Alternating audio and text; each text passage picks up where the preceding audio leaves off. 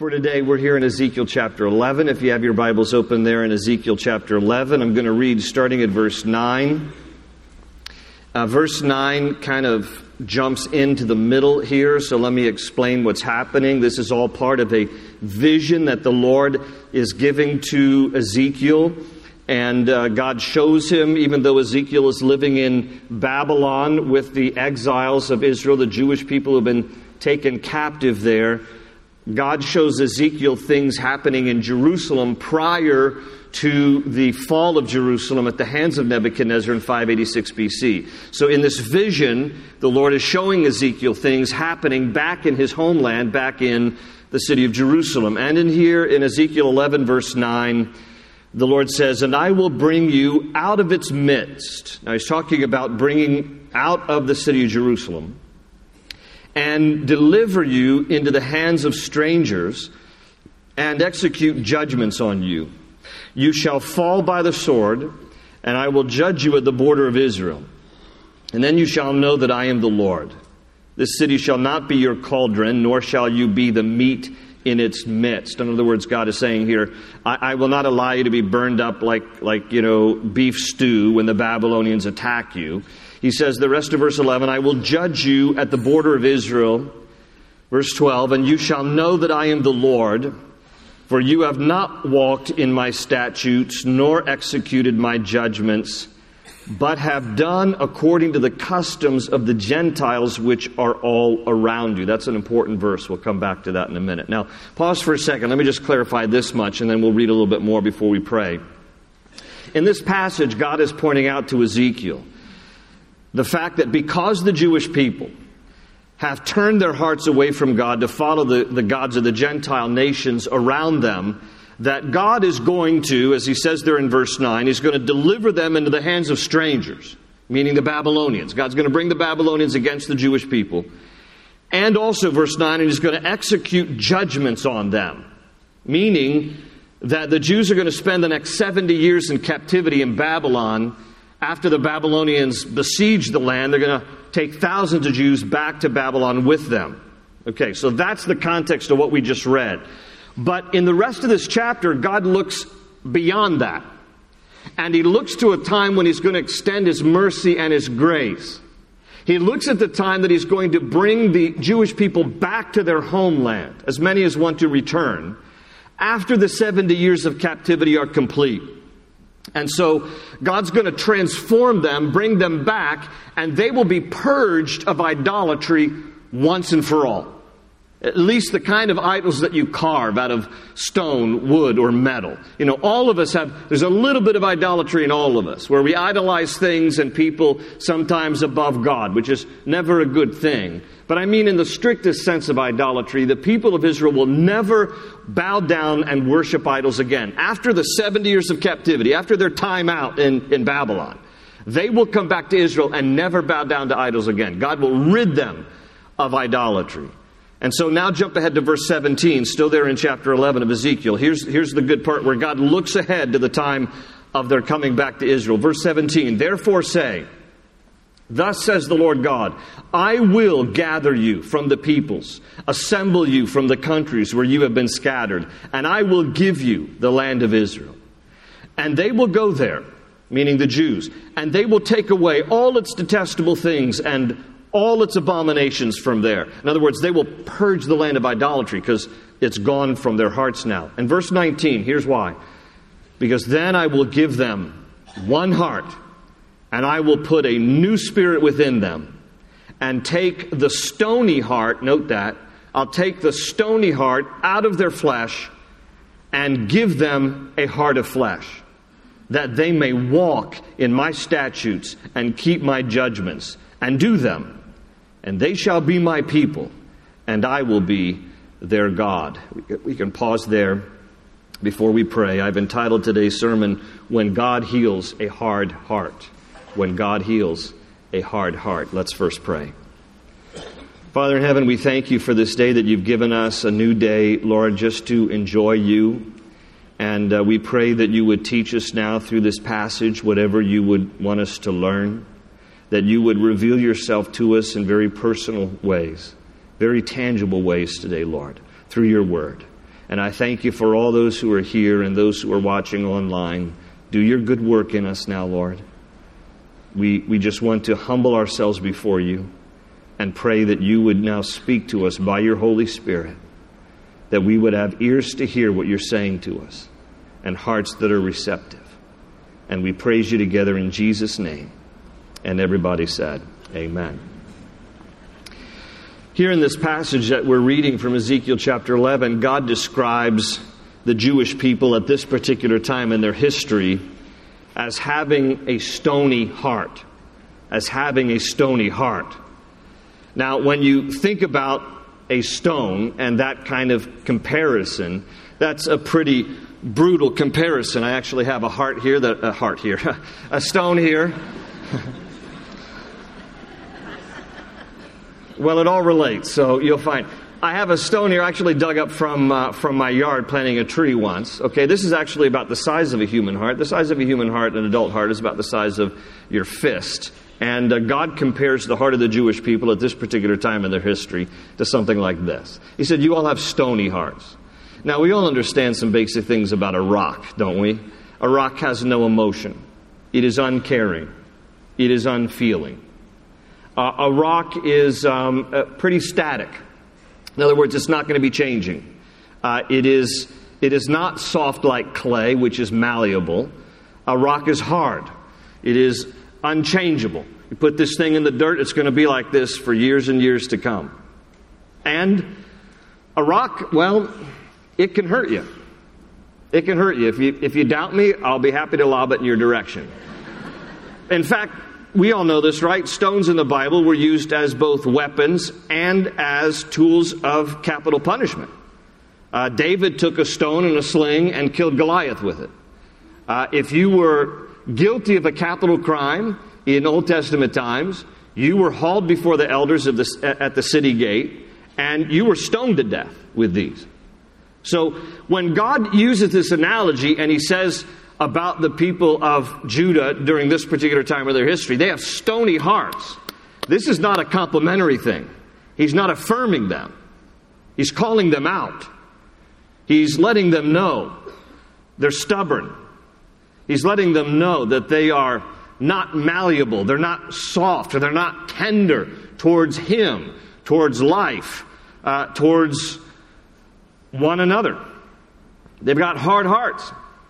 And so God is drawing attention to this fact that they're living in such a way that they've basically lost the capacity to be molded and shaped by God. They have a stony heart. Now, the good news is that He's going to providentially intervene. And He tells us here through the prophet Ezekiel, I'm going to replace their stony hearts. And I'm going to go after them. And I'm going to give them a new heart and a new spirit. And I'm going to tenderize what is presently hard. Their hearts. And the question becomes, how did they get there?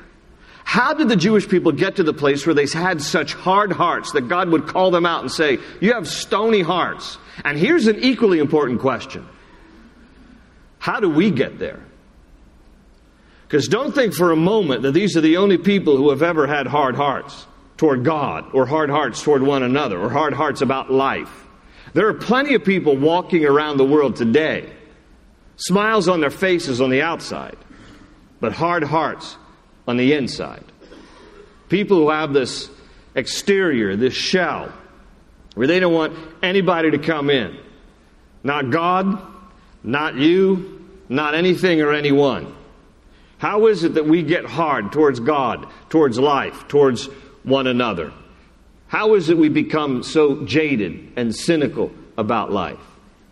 Well, there could be a variety of reasons. For example, some maybe have had a hard life themselves. And as a result of having such a hard life, you have kind of made a tough exterior shell to your heart. And you don't want God to come in, you don't want anybody to come in. Or maybe it's the fear of being vulnerable. You've been hurt before. And so by default, you've gotten a hard heart. And your motto is, whether you speak it intentionally or not, you live by the motto, I'm going to hurt you before you ever hurt me. Because that's what rocks do, you see. Or maybe it is, and this might speak more to the guys in the house than it will the ladies, because there's something about guys that are just a little bit more proud, I think, and stubborn in the sense of maybe you just are proud and you just want to be tough and independent. And so you have just shut out other people. You don't need God. You don't need others. You've got this all by yourself. Thank you very much. And that's how you'll die, too, by the way. Because nobody wants to be around you when you're like that. Now, if I'm touching on some nerves, don't leave. Don't get mad. I think that God wants to help you today. And here's something else I think. I don't think that anybody who has a hard heart, if you're willing to admit you have one, want it. I think most people who recognize, I'm kind of hard-hearted, I don't think anybody likes being there. And I guarantee you, God doesn't like us being there. God does not want people to have a hard heart. Not towards Him, not towards others, not towards life in general. So, how did the Jewish people get there? To this place where God would say to them, about them here in Ezekiel 11, you have stony hearts. How did they get there? Well, in part, they got there incrementally. Nobody wakes up one day and says, you know what, I'm just going to have a hard heart towards God and towards the world and towards everybody else. Nobody wakes up like that. It happens progressively, 1 degree at a time, slowly over time, where somebody's heart goes from being very tender to very hard-hearted. Those of you who are aviators, those of you who like to fly, you know the 1 in 60 rule. The 1 in 60 rule goes like this. If you're 1 degree off the coordinates, then in 60 miles, you will be 1 mile off of your destination. And it goes proportionally. If you're 2 degrees off on the coordinates, from the time you take off to the point where you land, for every 60 miles, you're 2 miles off. Same for 3 degrees. You're 3 miles off every 60 miles. So, for example, a flight from New York to L.A., roughly 3,000 miles. If a pilot is just 2 degrees off in the coordinates, by the time you get to L.A., that pilot will be 100 miles off of the final destination. This is how it happens with us. It starts out just really tiny, but in the long run, we're way off. This is what happened here with the Jewish people. Look again at verse 12. I want you to just underline in your Bibles verse 12, where God says here, and you shall know that I am the Lord, for you have not walked in my statutes, nor executed my judgments, notice, but have done according to the customs of the Gentiles, which are all around you. Now, in those days, Gentiles was just synonymous for pagans.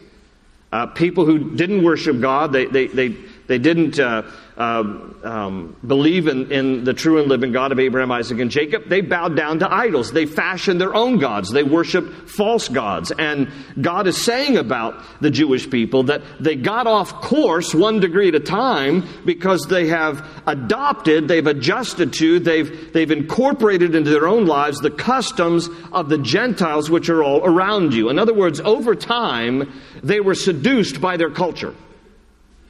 And it happened 1 tiny degree at a time. Pay attention to this. Because it's liable to happen in our own lives if we're not wise to this. You can start to look at the culture and you can start to think, well, other people don't think that this particular thing is that bad, so I guess it's really not. And so before you know it, you think it's okay. You then embrace it. Then perhaps you celebrate it. Then perhaps you even practice it. That's the way it goes. Listen, there's always been 2 standards. Always. You have the standard of God and His view of right and wrong, good and evil, truth and falsehood. And then you have the world's view of good and evil, right and wrong, truth and falsehood. And sometimes those things line up together. Most times they do not. And so what happens is that we have to decide if we're going to live by the standard that God has determined, or if we're going to adjust to and we're going to live by and we're going to get absorbed by and seduced by the culture around us that has a very different definition of things related to good and bad, right and wrong, truth and lies. What happened here with the Jewish people is that they were seduced by the Gentile, by the pagan community around them, by the countries around them who did not worship the God of Abraham, Isaac, and Jacob. They worshiped different gods. And so the Jewish people began to talk like them and live like them and worship like them. And it happened slowly, 1 degree at a time, until eventually they were so off course that the Jewish people had no regard for God, just like the nations around them. This can happen in our lives, friends. This is why we have to be wise to these things. Do you know somebody? Perhaps you are that person. You start out walking with God. You're close to Him. But slowly, over time, you begin seeing the culture around you as normal and acceptable. And then you begin to adopt their practices. You talk like them, you walk like them, you live like them, you worship like them. 1 degree at a time. Until you have no real regard for God, just like the rest of the world around you. It's a dangerous thing we must be aware of. It's what happened to the Jewish people. And so at the end of verse 12, again, let me just highlight the words at the end of verse 12. They have done according to the customs of the Gentiles which are all around them. The NIV says it this way: they have conformed to the standards of the nations around them. The Hebrew language for conform is the Hebrew word asah. And asah means to fashion, make, mold, squeeze. And the word standards or customs is the Hebrew word mishpat, which means styles, manners, philosophies, customs. And so literally verse 12 reads that they were fashioned, squeezed, and molded by the customs and manners of the culture around them. Let me ask you, are you aware when that happens? Because it's easy for any of us. Because again, it's so subtle, so seductive, to end up just kind of conforming to the way culture is, to accept things that the culture accepts, and to slowly over time end up looking more like the culture than we look like Christ. Are you aware of that when it happens? Do you have this trigger in your heart, that this alarm that goes off and that makes you aware and that you realize, I got to rein this in. That's not really becoming for a follower of Christ. This really won't bring glory to God. This actually makes me look too much like the world, not enough like Christ. I need to stop doing this or stop talking like that or stop going there. I need to pull this kind of thing in. Because listen, understand, the culture is not your enemy. The culture is your mission field. But if you're not careful, your mission field will make a mission out of you. That's just fact. The culture's not our enemy. We want to influence the culture with the good news of Christ. We want to love people who don't know Christ. We want to share the good news. That's why it's called good news. The gospel means good news. They are our mission field out there, outside of the walls of every church. But be very, very careful that your mission field does not make a mission out of you. This is what was happening here with the Jewish people. This is why in the Bible we're warned, 3 John verse 11, Beloved, do not imitate what is evil, like what the rest of the world does, but what is good. He who does good is of God, but he who does evil has not seen God. You don't know God if you're just living like the rest of the world lives. And Paul would remind us in Romans 12:2, and be not conformed any longer to the pattern of this world, but be transformed by the renewing of your mind, and then you will be able to test and approve what God's will is, His good, pleasing, and perfect will. Listen, you know how many times people come up to me and say, pray with me, Pastor Gary, for what is God's will in my life. But here's the deal. You will not be able to test and discern what God's will is unless you are first deciding, I'm not going to be conformed to the pattern of this world. And I'm going to be transformed by the renewing of my mind. You cannot know the will of God until you are walking with God. And people want revelation. I want to know the will of God, but I want to live however jolly well I want. It doesn't work like that. Do not be conformed any longer to the pattern of this world, Romans 12:2, but be transformed by the renewing of your mind. Then you will be able to test and approve what God's will is, His good, pleasing, and perfect will. So there's constant caution in the Bible, because here's what happens. If we end up, as the Jewish people did, conforming to the standards around them instead of the standards of God, you develop a hard heart towards God. Because that's inevitably what happens. Because if you want to be living according to the system and standards of the world, then every time anything about God comes up, you're like, don't want to hear it. And anytime anybody tries to confront you about your life, don't want to hear it.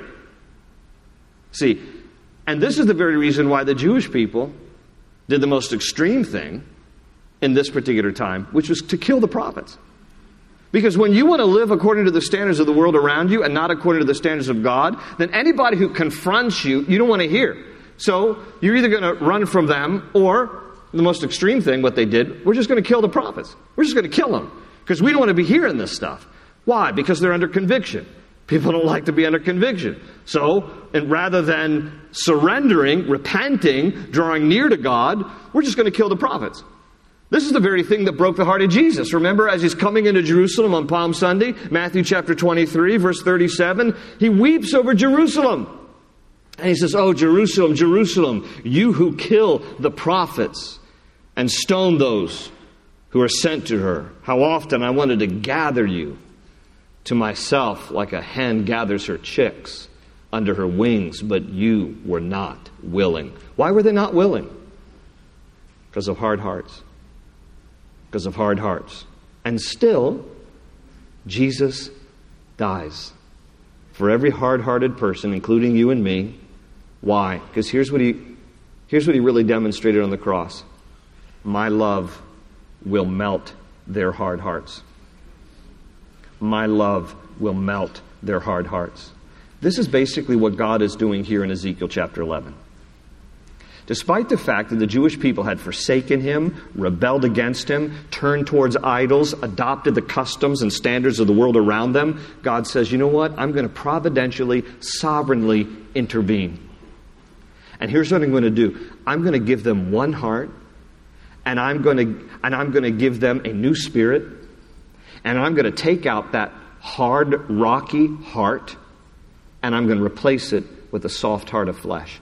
God providentially intervenes in this scene. Look again in your Bibles here, verses 19 and 20. Look with me, verses 19 and 20. He says in verse 19, "Then I will give them one heart." Meaning, he's going to replace the divided heart that they have. A little bit of the world, a little bit of God. They have split affection. God says, I'm going to providentially give them singleness of heart, one heart. And I will put a new spirit within them. I'm going to breathe ruach in the Hebrew. I'm going to breathe my spirit. I'm going to breathe new life into them. My standard, my morals, my motives, my principles, so that they can have a closeness with me. And take the stony heart out of their flesh and give them a heart of flesh. In other words, a soft heart, a tender heart, a heart that is molded by God. Verse 20, "That they may walk in my statutes and keep my judgments and do them. And they shall be my people, and I will be their God." Now, I don't know if you noticed in my reading those two verses, but 5 times, it's actually 3 with 2 inferred.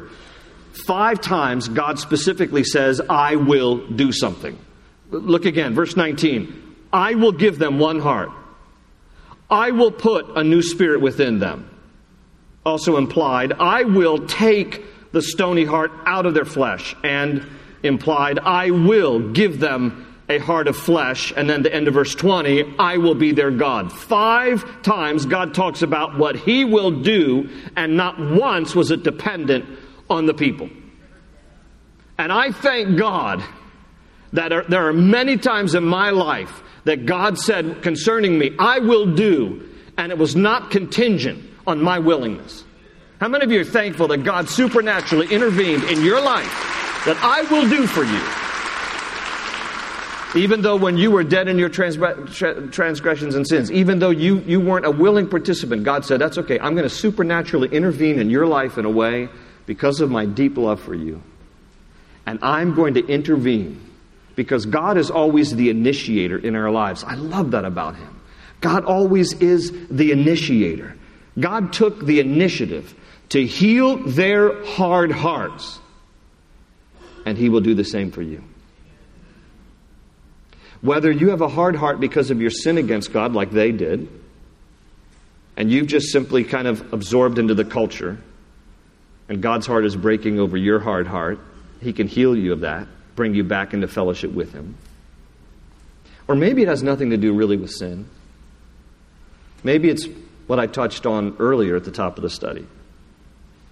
Maybe you have a hard heart because you've just had a hard life. Just things that have happened over the course of your life. And so just kind of as a mechanism of protection, you said to yourself, I'm just going to be tough about this, and I'm going to have this hard exterior of a shell around my heart, and nobody's going to get in. Not God, not very few people. Very few are going to get in to my heart. Because I don't trust people. I don't trust people. Or maybe it's because you're afraid to be vulnerable again, because somebody's hurt you. And so you just developed a hard heart, again, as a way of protecting yourself. And your motto, unspoken, but your motto is, I'm going to hurt you before you ever hurt me. Because that's what rocks do, you see. Or maybe, again, it's just this whole matter of pride. I'm tough. I'm independent. I don't need God. I don't need anybody. I can do it my way. And then you end up wondering, why are you so lonely? And you end up wondering, why do you feel so distant from God? I don't know whatever your reason might be, if in fact you would acknowledge that perhaps you have a hard heart. But what I do know is God can tenderize every hard heart no matter what the reason.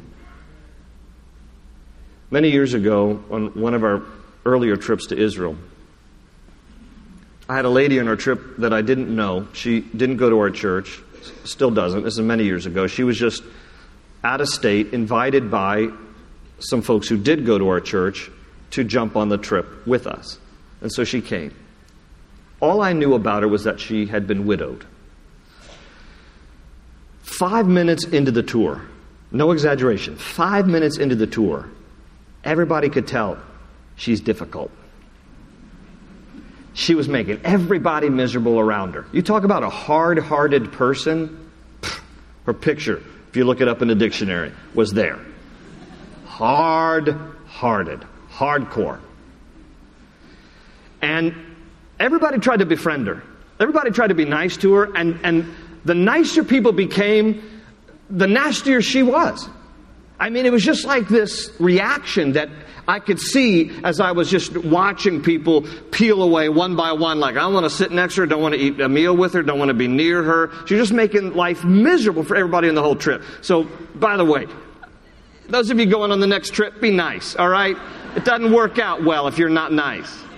I actually was thinking to myself, this would be the first time ever, I was actually thinking to myself, how can I convince her to go home? We'll refund her money. It was that bad. It was that bad. How can I convince her? Get on a plane, go home. Don't go away angry, just go away. You know, that's the kind of thing I was thinking. And before I drastically came to that step, I felt like the Lord wanted me to just sit down and have a conversation with her. So this is about halfway through the trip. And in the lobby of one of the hotels where we were staying, I just asked if I could talk to her for a little bit. I was like, what do you want to talk to me for? Can I just talk to you? All right. Sat down together. And I felt the Holy Spirit prompting me to ask her a question about her husband. I knew she'd been widowed, but I wanted to know about her husband who had died. So, with fear and trepidation, I asked, can you tell me a little bit? This is how I started the conversation, because I knew the prompting of the Holy Spirit. I said, can I ask you a question? Can you tell me a little bit about your husband? She said, why is anything about my husband any business of yours? There's going to be a long conversation here. I had to get saved 3 times in the course of that conversation. I'm telling you what. I said, I'm just curious about your life. Can you tell me about your husband? She says, I was happily married for many years. She told me, I don't remember the number.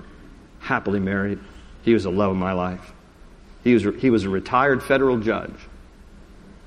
Said one day he was up on a ladder cutting a big branch off of one of the trees at our house. The ladder slipped, he fell, and that branch came down over him and killed him.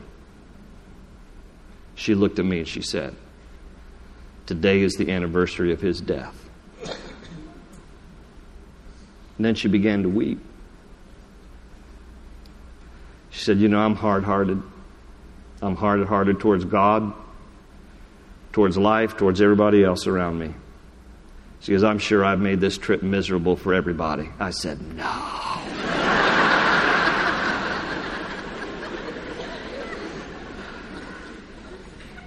She said, I'm just so sorry. I'm just grieving terribly over my husband. And I saw her melt right in front of me. I know it was the Holy Spirit. For the rest of that trip, she was like an angel. I prayed for her, and from that moment on, she was as sweet as anybody could possibly be. I'm here to tell you, I don't know what reason, if in fact you acknowledge that you have a hard heart, that your heart got that way, but what I do know is God can soften the hardest heart. And God wants to do that for you.